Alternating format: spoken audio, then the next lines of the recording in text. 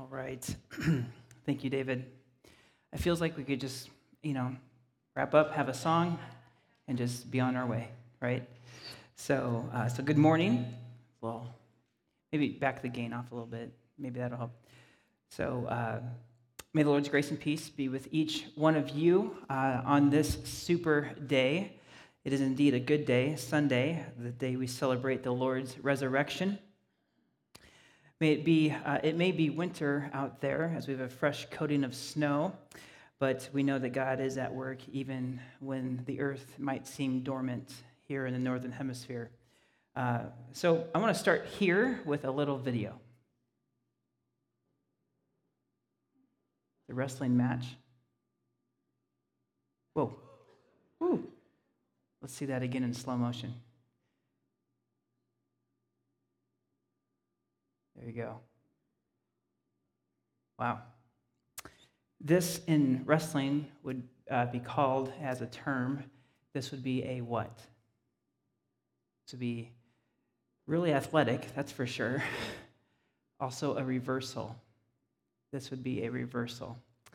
And I think this is just a picture of what we see happening in our text today.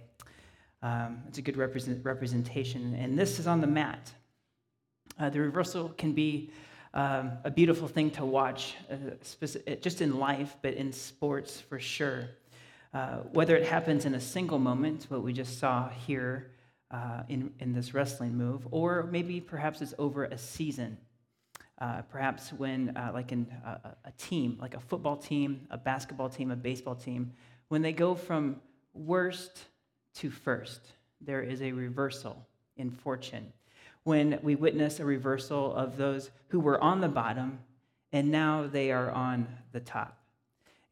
Maybe on the top in a position of popularity, of power, of control perhaps. And those who had power and control and status, good fortune, those who win all the time now finding themselves on the bottom. There's something about witnessing it, seeing it, actually seeing it happen. When the team that rarely wins has a great day against their rival, it's like the rare times that the Bears actually beat the Packers, because the Packers always seem to be on top, right? Perhaps the greatest catalyst for change, is when there's a reversal of fortune, when a reversal of fortune plays out. It's in these moments when life can confront us with a new reality. For instance, just to stick with sports, when the Patriots woke up and found out they no longer have Tom Brady, right? They were on top and now they don't, right? These moments in our lives when our world can seem to be turned upside down. And these moments can be a lived experience, either positive or negative, a sudden death of a loved one, a new diagnosis. On the positive, maybe it's an unexpected job promotion, a welcoming of a new child.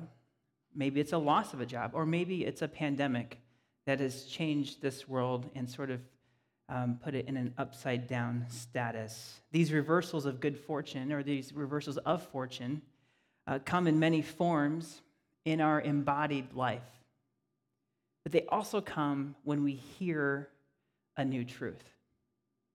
When we hear a new truth.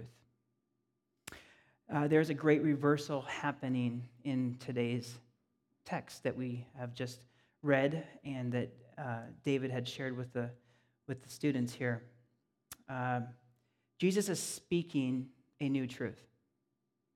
Jesus is speaking about a new reality. A new truth that he has come to not only preach, but then also to model in his life. In fact, we see many reversals in our teaching today. We see 8 of them in total, right? So today we have this most difficult passage, I would say, from Luke chapter 6. And when I read it, when I read it back on Monday, the first word that came to my mind was yikes. Whew.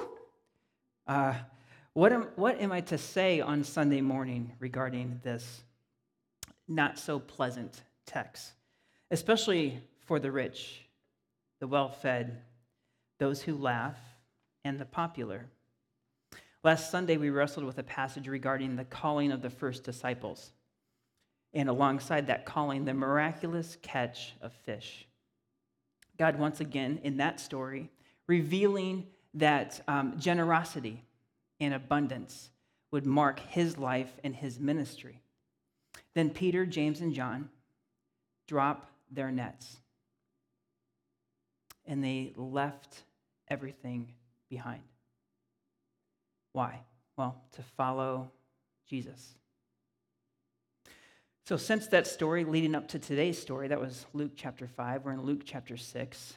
In the scriptures, much has happened. But we don't have time to cover all of those stories, but just a general recap. Jesus does some things. He heals some people. He does some teaching. And the religious leaders of the day grumble, and they're upset. That's a summation of the about 4 or 5 stories that we don't have time to go through. But back to our text, a couple of observations regarding this most difficult text from Luke. And we'll do it just by going through where, who, why, and what. Okay? First, the where. Where does this take place? The heading in your Bible might say blessings and woes, which is obviously true. Though some refer to this passage as the Sermon on the Plain. The Sermon on the Plain. In the NIV translation, he went down with them and stood on a level place. King James Version says he came down with them and he stood in the plain. And if you've grown up in church, you might be aware of the Sermon on the Mount from Matthew chapter 5. And there's some similarities between what he says there and in this particular instance. Just before this story, Jesus just got done finishing, he just finished selecting his 12 apostles. And he does so on top of a mountain. So he's on the mountain, he's praying, he's with disciples, and he chooses 12. Chooses 12, and then now he is on a level ground. And I think this is of importance and significance. He is on the plain, meaning he is with the people. And I think the very people with whom Jesus identifies with in his baptism. Because Jesus was also baptized, and he joins us in solidarity. Who is the next question? Well, who? A large crowd of his disciples was there, and a great number of people from all over Judea, from Jerusalem, and from the coastal region of Tyre and Sidon. A large crowd, disciples, yes, but many more were there. And where are they from? Well, they're from all of the region. Judea, the coastal region, and as far as way of Tyre and Sidon, and I have a map here, I think in the next slide. And so Jerusalem is down in this blue area right above the green, I think. No, Jerusalem is in the green, actually. And we've had stories that were about Nazareth and Capernaum and Gennesaret last week, and you have Tyre and Sidon way up there. So there's a lot of folks hanging out at this point, okay? What's significant about these two towns? Well, in Matthew's account of Jesus' life, in a section titled Woe to Unrepentant Towns, Tyre and Sidon are mentioned. Woe to unrepentant towns. The people of Tyre and Sidon are places that deserve destruction. Woe to them. The crowd here, not only Jesus' disciples, but it's fair to say that all kinds of riffraff have joined the movement. All kinds of people from as far away as Tyre and Sidon. Next question is why? Why do they come? Well, they had come to hear him and to be healed of their diseases. And this happened. These things happened. People were being healed, and they were listening to the very words of Jesus. And I just have to imagine, I just have to wonder, I just have to think about what that must have been like to hear these very words come from Jesus himself. So then what? What do they hear? Okay, what do they hear? All right, let's start with the positive words I think that Jesus shares today. Looking at his disciples, he said, "Blessed are you who are poor, for yours is the kingdom of God. Blessed are you who hunger now, for you will be satisfied. Blessed are you who weep now, for you will laugh. Blessed are you when people hate you, when they exclude you or insult you, and reject your name as evil because of the Son of Man. Rejoice in that day and leap for joy, because great is your reward in heaven, for this is how their ancestors treated the prophets." And just as this part of the story unfolds in some different translations, "and he lifted his eyes to his disciples and was saying," another translation says, "and Jesus turns his gaze." Jesus turns his gaze toward his people, his disciples. And I think Luke then, just from when I see that, I think there's an emotional intensity as he shares these words. He turns his gaze. The first words of a sermon are important. Oftentimes I say good morning, welcome, how are you, share a terrible joke of some sort, extend grace and peace to you. Jesus' first word today is blessed. Blessed, blessed, that's the first word. And he repeats it 4 times. Makarios is this word in Greek, blessed or happy, but the word carries much more than just this idea of being happy or content. It describes when an interior joy becomes external, and external in a way that leads to elation. What is more, this blessedness is not tied to or attached to having wealth. This blessedness is not tied to having enough, to a good reputation, power, possessions of goods that this world has to offer. But it is a blessedness that's actually tied to poverty, and poverty of all sorts, not just economic, not just material, but also relational and perhaps even spiritual forms of poverty. Because, church, there are many forms of poverty. After saying, "Blessed are the poor," other translations, "Blessed are the destitute." The next 3 blessings further explain who the poor are. Blessed are the poor.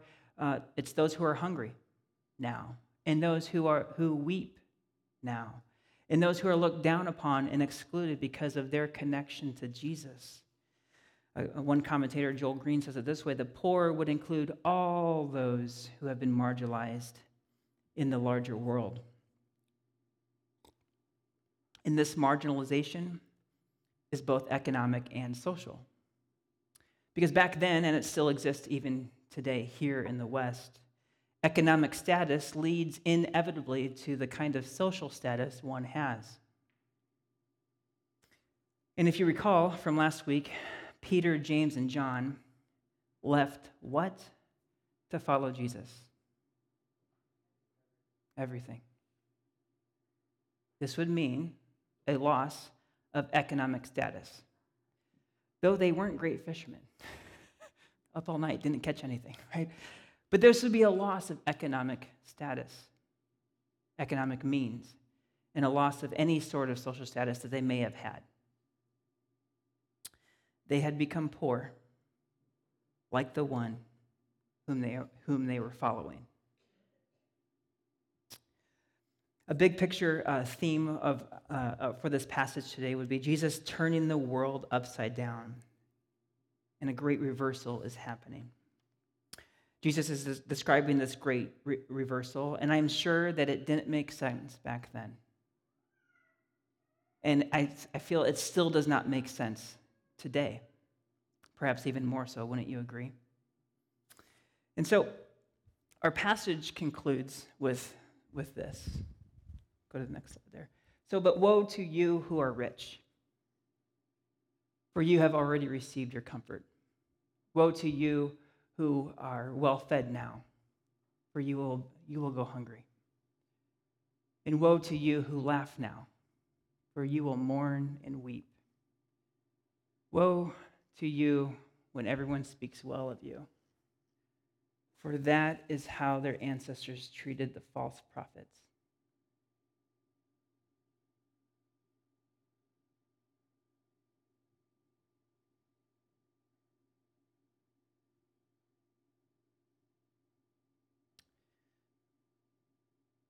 I don't really want to go preach this. Any takers? Anybody? Anybody want to address this? How does this speak to us here today? Living in this country that we live in. These are hard words, aren't they? They're difficult to even wrestle with, as we had a wrestling video earlier. These are difficult.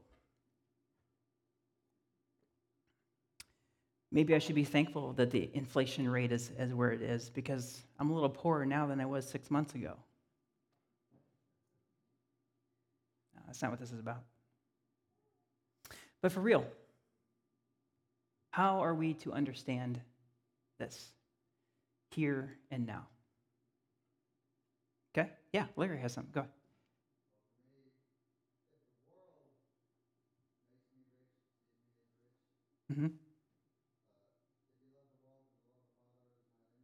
Mm-hmm. Yeah.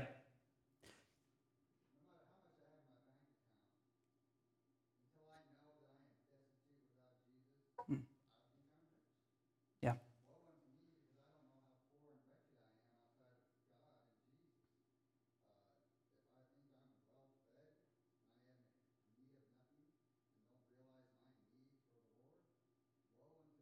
Mm-hmm. Yeah. It's good.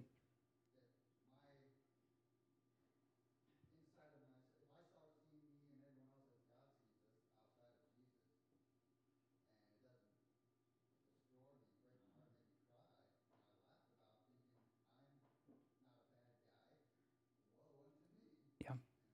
It's good. Thank you. Yeah.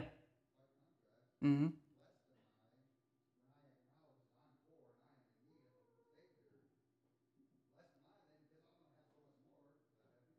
Sure. It's great. Let us close in prayer. Yes, thank you. Thank you, Larry. That's very good. Thank you. But it is difficult. Whoa. These are difficult things to ponder. Going back to this idea of reversal, remember the wrestling clip. The poor, the hungry, the weeping, and those who are excluded and hated, they are told that things will get better. And likewise, the rich, those who are well-fed, those who laugh and enjoy popularity, they are told that they will lose what they now have. Is this simply a redistribution of wealth? Is Jesus playing Robin Hood? I'm not sure that's what's going on here. Nor do I think that Jesus loves the malnourished more than those who have enough to eat. Does Jesus have a bigger heart for those experiencing loss and sorrow and people who are laughing and having a good time he's completely annoyed with? I don't think that that's in play either. So what is Jesus saying? What is Jesus saying? What do you make of it? How do you hear these words? I think there's a very real danger in hearing Jesus' words as completely and only materialistic. And at the same time, I think it's a very real danger in hearing Jesus' words to spiritualize them and dismiss what he is saying because he can't be for real. For I think these words must challenge us. These words must empower us to see differently. And not only to see differently, then to respond to the invitation, then to live differently based upon what we now see. Compared to other gospel writers, Luke is the one who emphasizes Jesus' humanity more than the others. Jesus was God, but also Jesus was human.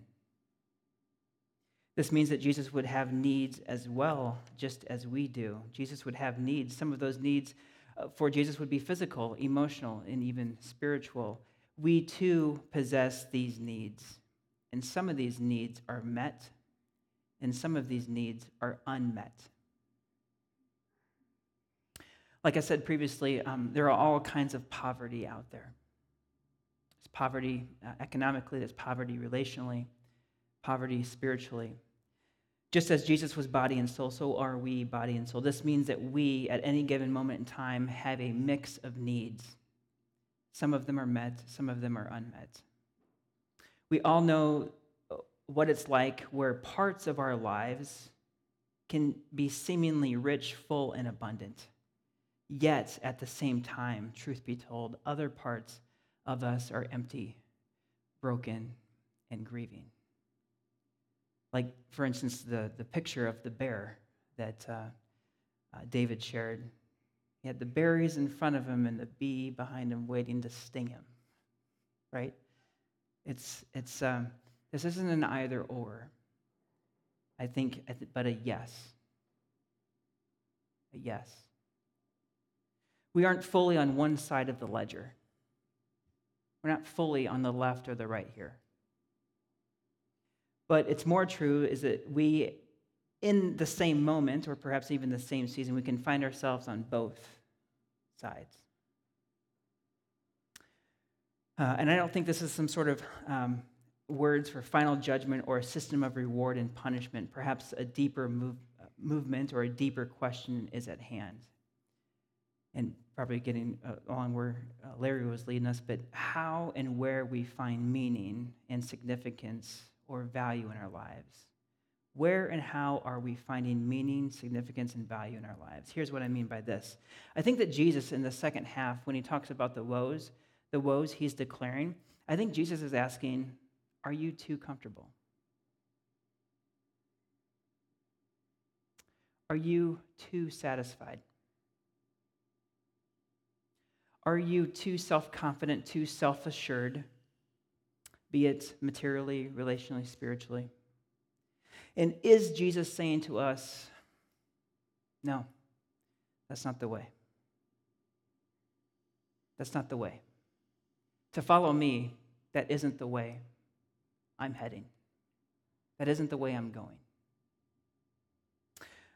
When we think we've got it all, when we think that we have arrived, it is in that place that Jesus is saying that our life is perhaps closed, our lives are perhaps small, our lives are perhaps self-contained.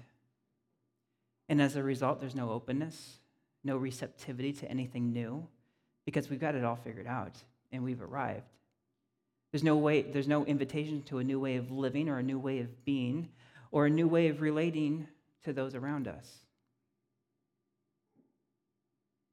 With these woes, the danger is when we only look inward and not outward and beyond ourselves. To love the person next door, to love the person down the street, or to love the person on the other side of the border.